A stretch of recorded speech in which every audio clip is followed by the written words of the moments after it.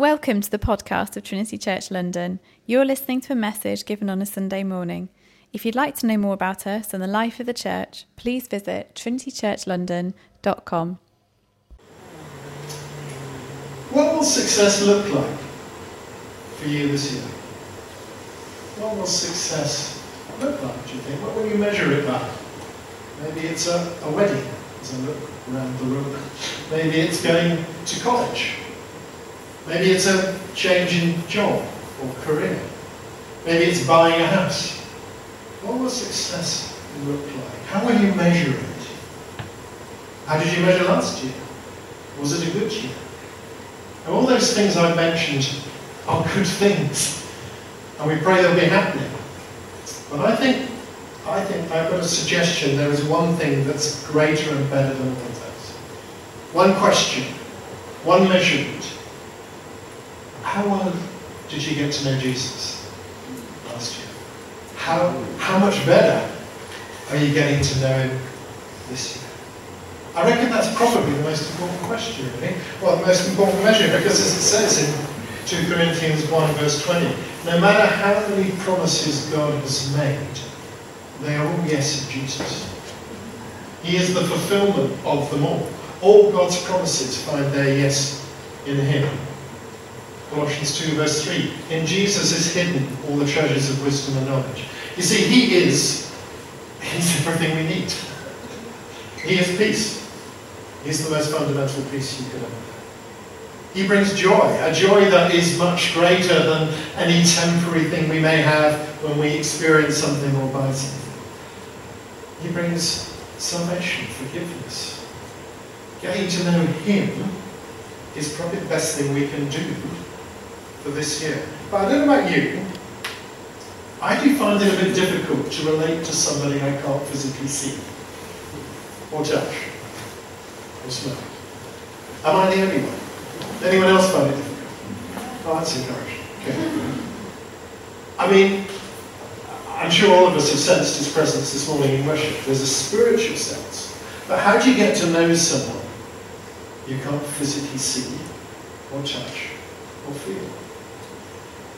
Well, we get to know him through prayer, by the Spirit in the Word. And that's why we've come to this passage this morning. Because that is how we get to know Jesus. By the Spirit illuminating the revealed Word of God, which describes him. So what I want us to do this morning in this passage is get to grips with how Jesus wants to relate to us. What he means to us. I want the Holy Spirit to sow a seed that keeps growing through the whole of the season. So it's an interesting passage I just got drawn to unexpectedly. And it starts with two challenges. At least one of which is profoundly relevant to every single person. At least one of which is profoundly relevant to each of us. The challenges are, don't drift and don't neglect. Remember at the beginning of the passage? Don't drift and don't neglect. I'm going to start with don't neglect. The writer is saying don't neglect this great salvation because there is far too much at stake to neglect it. There's far too much at stake to come on Sunday and just think this is interesting. It isn't. It's much, much more important than that. And the writer takes us back into the Old Testament to help us to begin to understand how God deals with people and what matters. And I think we probably, I don't know about you, but we're probably a bit poorer that we don't spend much time in the Old Testament, often in our reading. Because it's there that you begin to understand why this is so important. When you see the sacrificial system and the detail of it, when you see how God comes in thunder and sometimes in judgment, this stuff matters. So often I think we can sort of turn it into something just like, well, it's just another religion, or it's another way of living, or it's just to do with, Jesus loves us with a great plan for our lives. It's true, but that's not what it's about. This is a cosmic battle between good and evil. This is a cosmic battle between sin and righteousness. This is a cosmic battle between God and the devil, and there is no neutral place. There isn't. We're on one side or the other. Every conflict and all the terrible conflicts we have in this world are actually only small reflections and outcomes of that conflict. Of how at the beginning of time, the edge of the universe was ripped by our sin and independence, and something came in that is now wreaking havoc in our world and in lives. There's a cosmic battle. Which side are you on? There is no middle ground. And it is also a battle of eternal significance. Death isn't the end. Death is just the gateway to eternal life for every single human person on earth. People know that, don't they, actually? You just need to go to a funeral and people keep talking about, they're still looking down on us, or people have a sense that it doesn't finish with death. It doesn't finish with death. It goes one of two ways. It goes to a place without God. We call it hell. It's a place where something sucks out all joy, all peace, all love is sucked out of it. It's not empty. It's just lacking everything that is meaningful. It's been sucked out. Or it's an eternal life with God, which fulfills everything you've ever dreamed about, but magnificently much more so. Full of glory, colour and life. And it goes on eternally. Just two. Yeah, no alternatives, no middle ground. So this matters. This is why the writer says, do not neglect this great salvation. Don't neglect it today. We've already heard in the worship and what people have said. There's a choice here. There's a choice to either follow Jesus and say, I have messed up my life. I can't run it myself. But I believe you can put it right if I follow you and say you're my Lord. That's the choice. Later on, at the end of the meeting, we're going to break bread together, share communion. If you don't know Jesus, then I don't suggest you take part, but I suggest you ask him to reveal himself to you. Because he does. He's living, he's active, he's real. He probably is ready to do that. And then I suggest you talk to someone and say, hey, I want to know this Jesus. I want to make a decision. I realise I can't neglect this any longer. It's too important. So don't neglect. Too much is at stake to neglect this. For many of us, though, I suspect it's the other challenge, isn't it? Don't drift. You know what it's like to drift?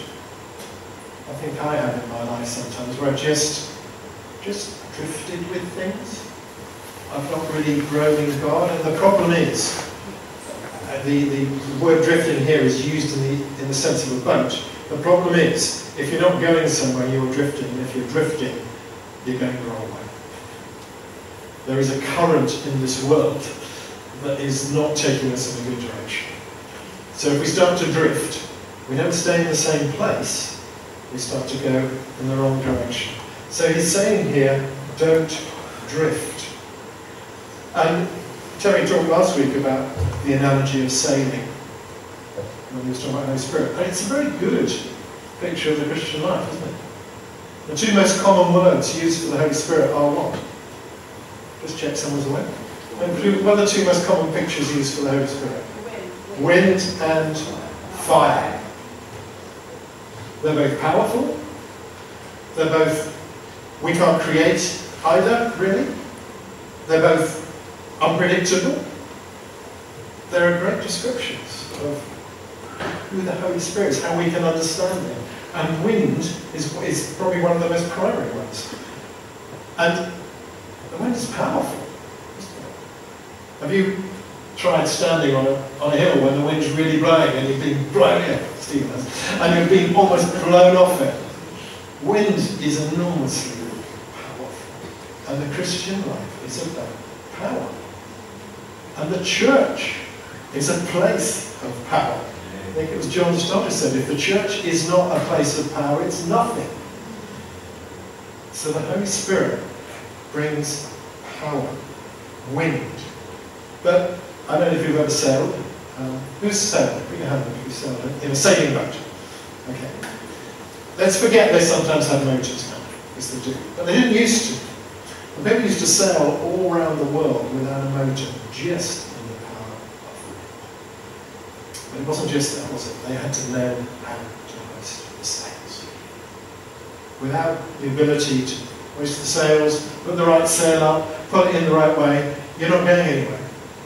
So, the power of God, the Holy Spirit, is like a wind. And the degree to which He changes and helps our lives is to do with how we pull up the sails. Okay? It's a fairly simple picture, but I think it's a very profound and biblical picture. Philippians chapter 2 says, continue to work out your own salvation with fear and trembling, for it's God who works in you to do His will and purpose. So work out, put up and trim the sails. God is at work, the Spirit is blowing. How do we put up the sails? There's a lovely quote I read recently. We create our habits, and then our habits create us. Think about that for a minute. We create our habits, good ones and the bad ones, and then our habits create us. We're going to look at this in more depth later in the year. We call this spiritual disciplines. We might find a better phrase. But that's the historic phrase. The things we do, the habits we want to get into that are pulling up the sails. This is a habit, coming here on Sunday. You're putting up a big sail, I reckon. Spending time praying on our own, and with other people, like Wednesday, putting up another sail. Reading the Word of God regularly, daily if you can. It's pulling up a sail. These are the things that catch the wind. These are the things that will help us get to know Jesus better. And we're all different in this respect. So just one point on all of this. Don't feel you're going to copy anybody else. So often you can read a good book on prayer and think, oh, I must do that. Whatever they say. And you try and you can't, and you feel doubly bad because you couldn't even do what they recommended. Oh, it's like journaling. You'll hear Daniel talk about journaling endlessly. And I think journaling is wonderful. I can't do it. I hate it. Just can't do it. So I've had to come to peace with the fact that works for him, doesn't work for me. So it's unique. Your sales are your sales. Well, as I say, we'll look at that more as we go into the year. There's one other thing, though, that boats need, apart from sales. There's one other really important thing if they haven't got a motor. You want to tell me? There's a rudder. I was thinking something, not as good, but that wasn't what I was thinking, sorry. There is one other thing that's anchor, thank you. It is actually the most important thing. You never go out in a boat without an anchor. Because if you do, and the wind is too strong, you're lost. And also, if there's no wind, you just drift. Anchors are really important. Our anchor is to trust God. The story of Nikki and my wife and aunt's lives, I think part of it is growing an anchor. It's growing in the sense of trusting whatever happens. Don't need to understand it always. Often you can't. Don't need to work it out. You put the anchor in that says, God, I trust you. Doesn't make sense, hurts, don't understand, but I've chosen to put the anchor down. Have you got an anchor? Because I can tell you you'll need it. I'm sorry, this is one of the promises you don't want to hear, but I promise you, you will have challenges, difficulties, pain, and suffering. Pain. Sorry, but that is. The anchor is a relationship with God of trust. That whatever happens, I can see some of my friends smiling at me with the things they've been through and we've talked about. That choice, put the anchor down. And you can also put it down, as I say, when nothing seems to be happening. There are periods of life like that, aren't there? Where God seems just a bit distant, nothing much is happening. If you don't put the anchor down, you drift with the currents of the world. So that's like the introduction that the writer wanted to have. Don't neglect, don't drift. Then he takes us into this wonderful explanation of who we are and how Jesus wants to relate to us. And he starts with Psalm 8 in the Old Testament, with those, I don't know, I find these really evocative words. This is speaking to God. What is man that you are mindful of, and the Son of Man that you care for him? It's a question. You know, God Almighty, God created the universe. What on earth? What is man that you even think about us? And when it says Son of Man, that actually still means man. It's just it's talking still about us. Why do you even want to care? Why do you care? I mean, he created the universe. He's so far, and he's righteous and we're not, and he's powerful and we're not. He doesn't need us. Why does he care?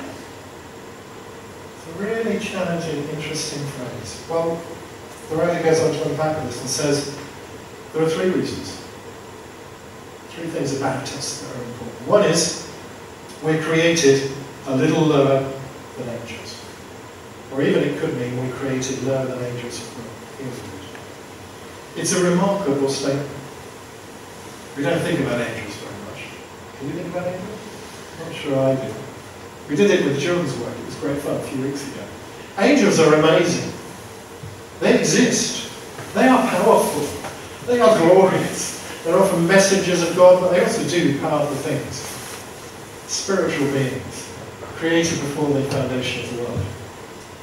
You and I are a little lower than that, and only for a period. It says God did not create the world for angels to rule over. He created it for us to rule over. So that's the first thing it says. Secondly, our destiny is one of royalty, glory, and honour. That's what it says in Psalm 8. That's what you and I were created for glory and for honour. You're going to have a coronation one day. Do you know that? When you get to heaven, there's going to be a crown for each of us. It's amazing. What will be it? Oh, this is a complete sideline for a second. I think C.S. Lewis, who says when you get that crown, there'll be jewels in it. And the jewels will be the things in other people that you have encouraged to help. Isn't that beautiful? So we're going to be crowned. I mean, in this country last year there was a wonderful coronation. I don't know how many of you watched it. We watched it. Maybe a number of people did on television. And the pageantry was incredible, wasn't it?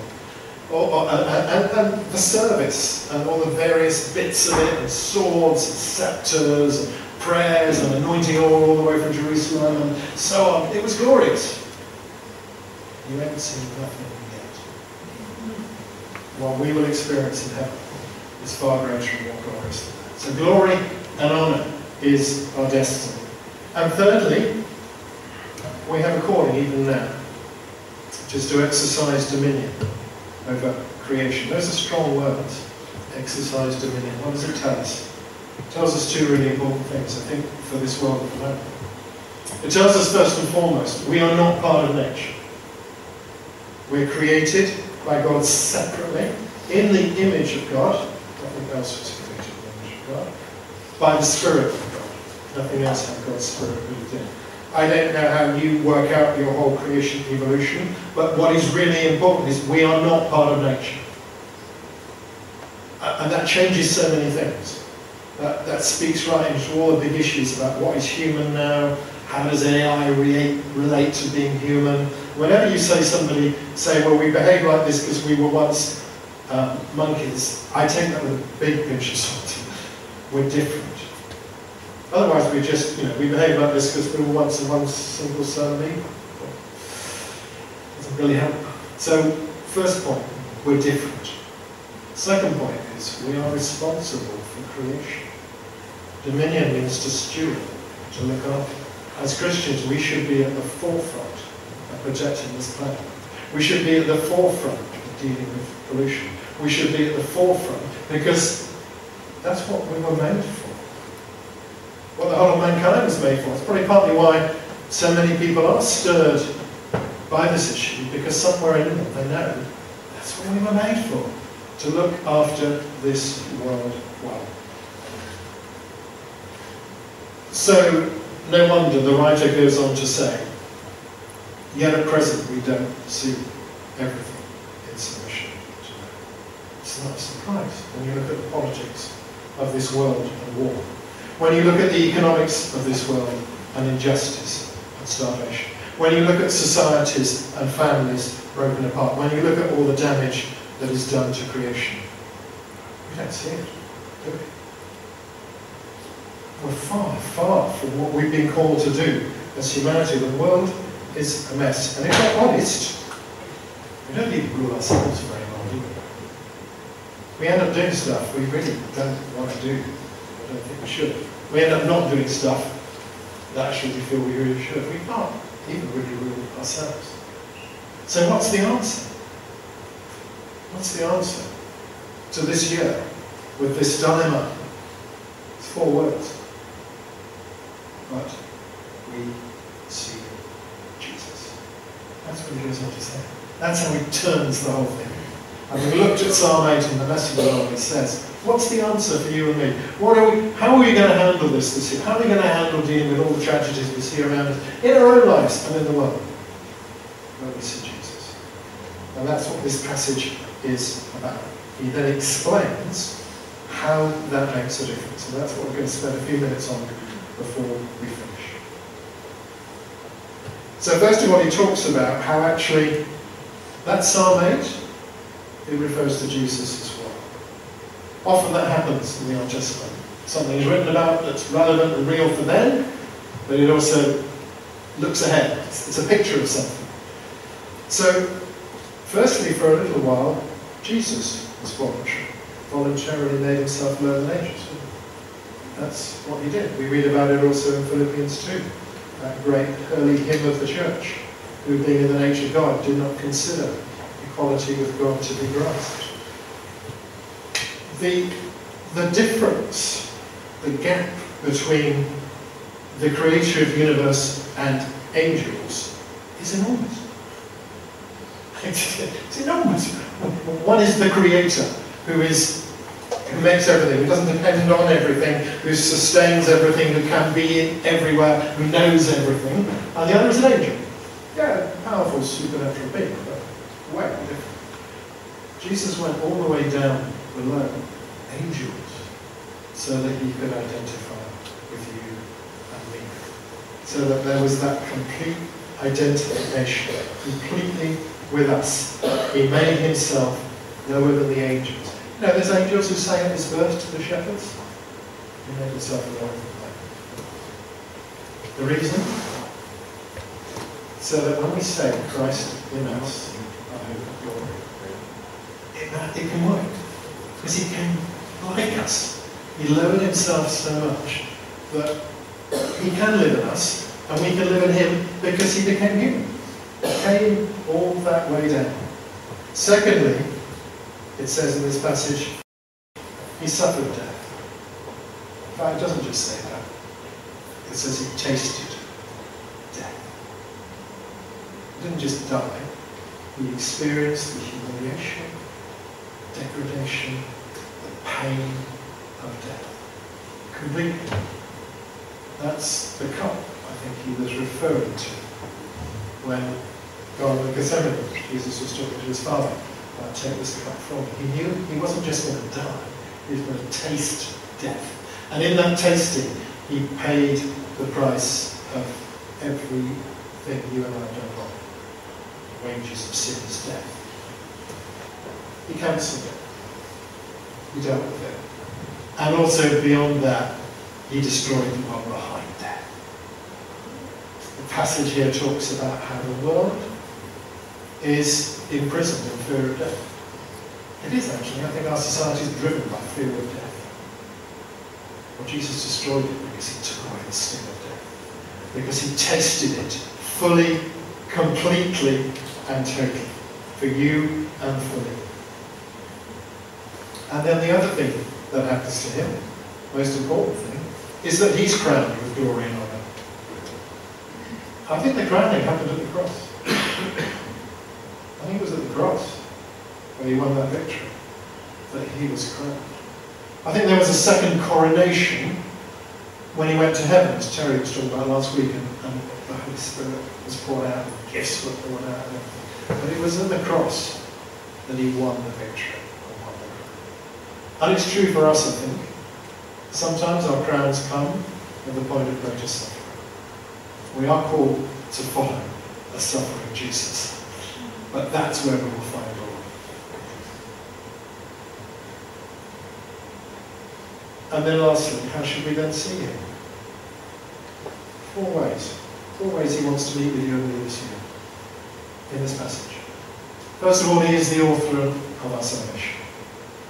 The Bible says, we've been saved, we are being saved, we will be saved. It's an ongoing process.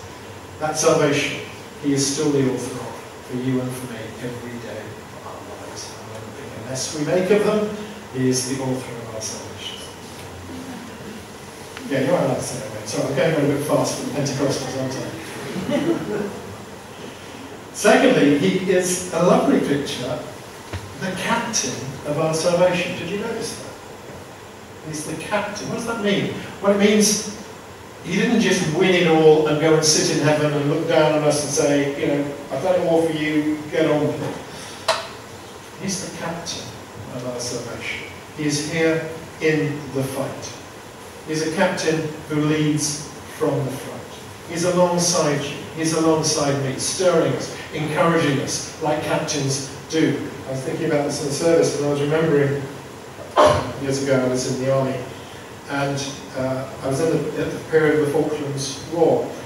There was a battle early on in the war where 2 Para, 2nd Parachute Regiment, were pinned down at Goose Green and were losing, and it was a key critical point.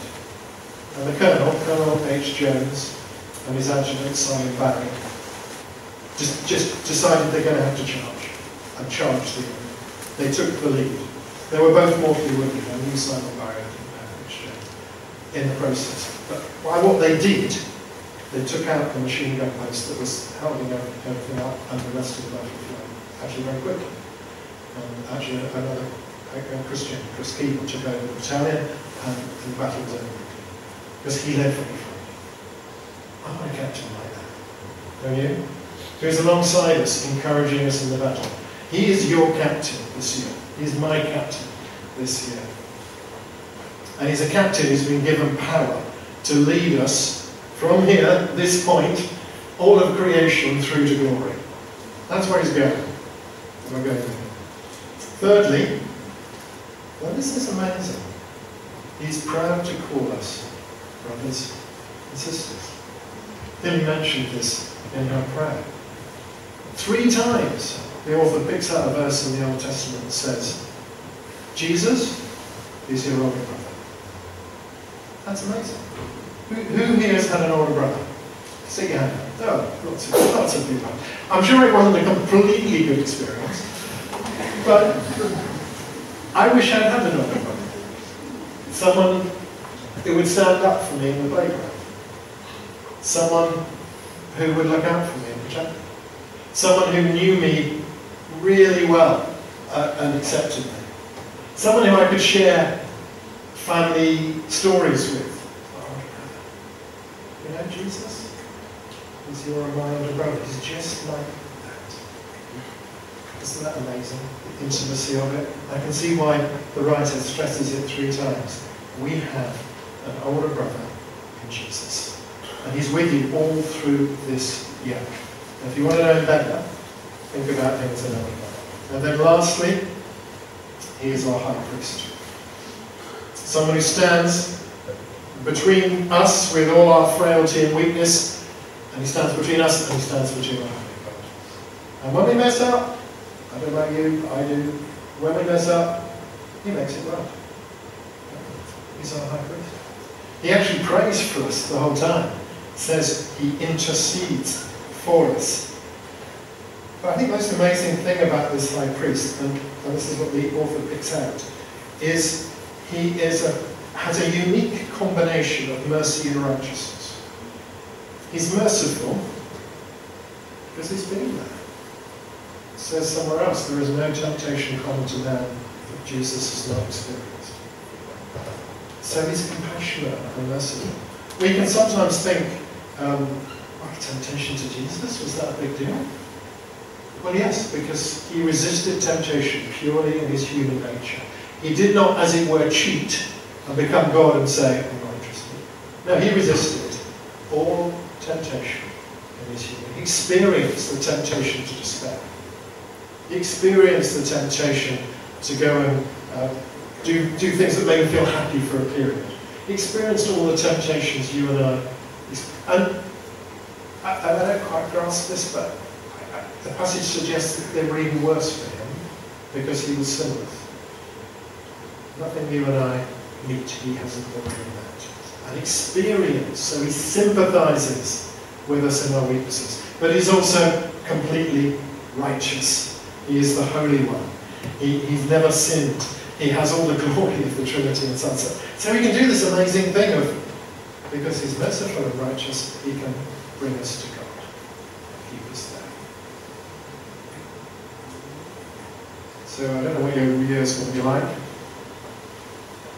Can I say to you, see Jesus. But we see Jesus. See him as the one who has saved you and continues to save you. See him as the captain who's with you in whatever battles you're in, leading you in the battles, suffering alongside. See him as the one who is that wonderful older brother, who is part of the same family as you. It's not like a parent up there, he's a brother. He's an older brother being with you. See him as the great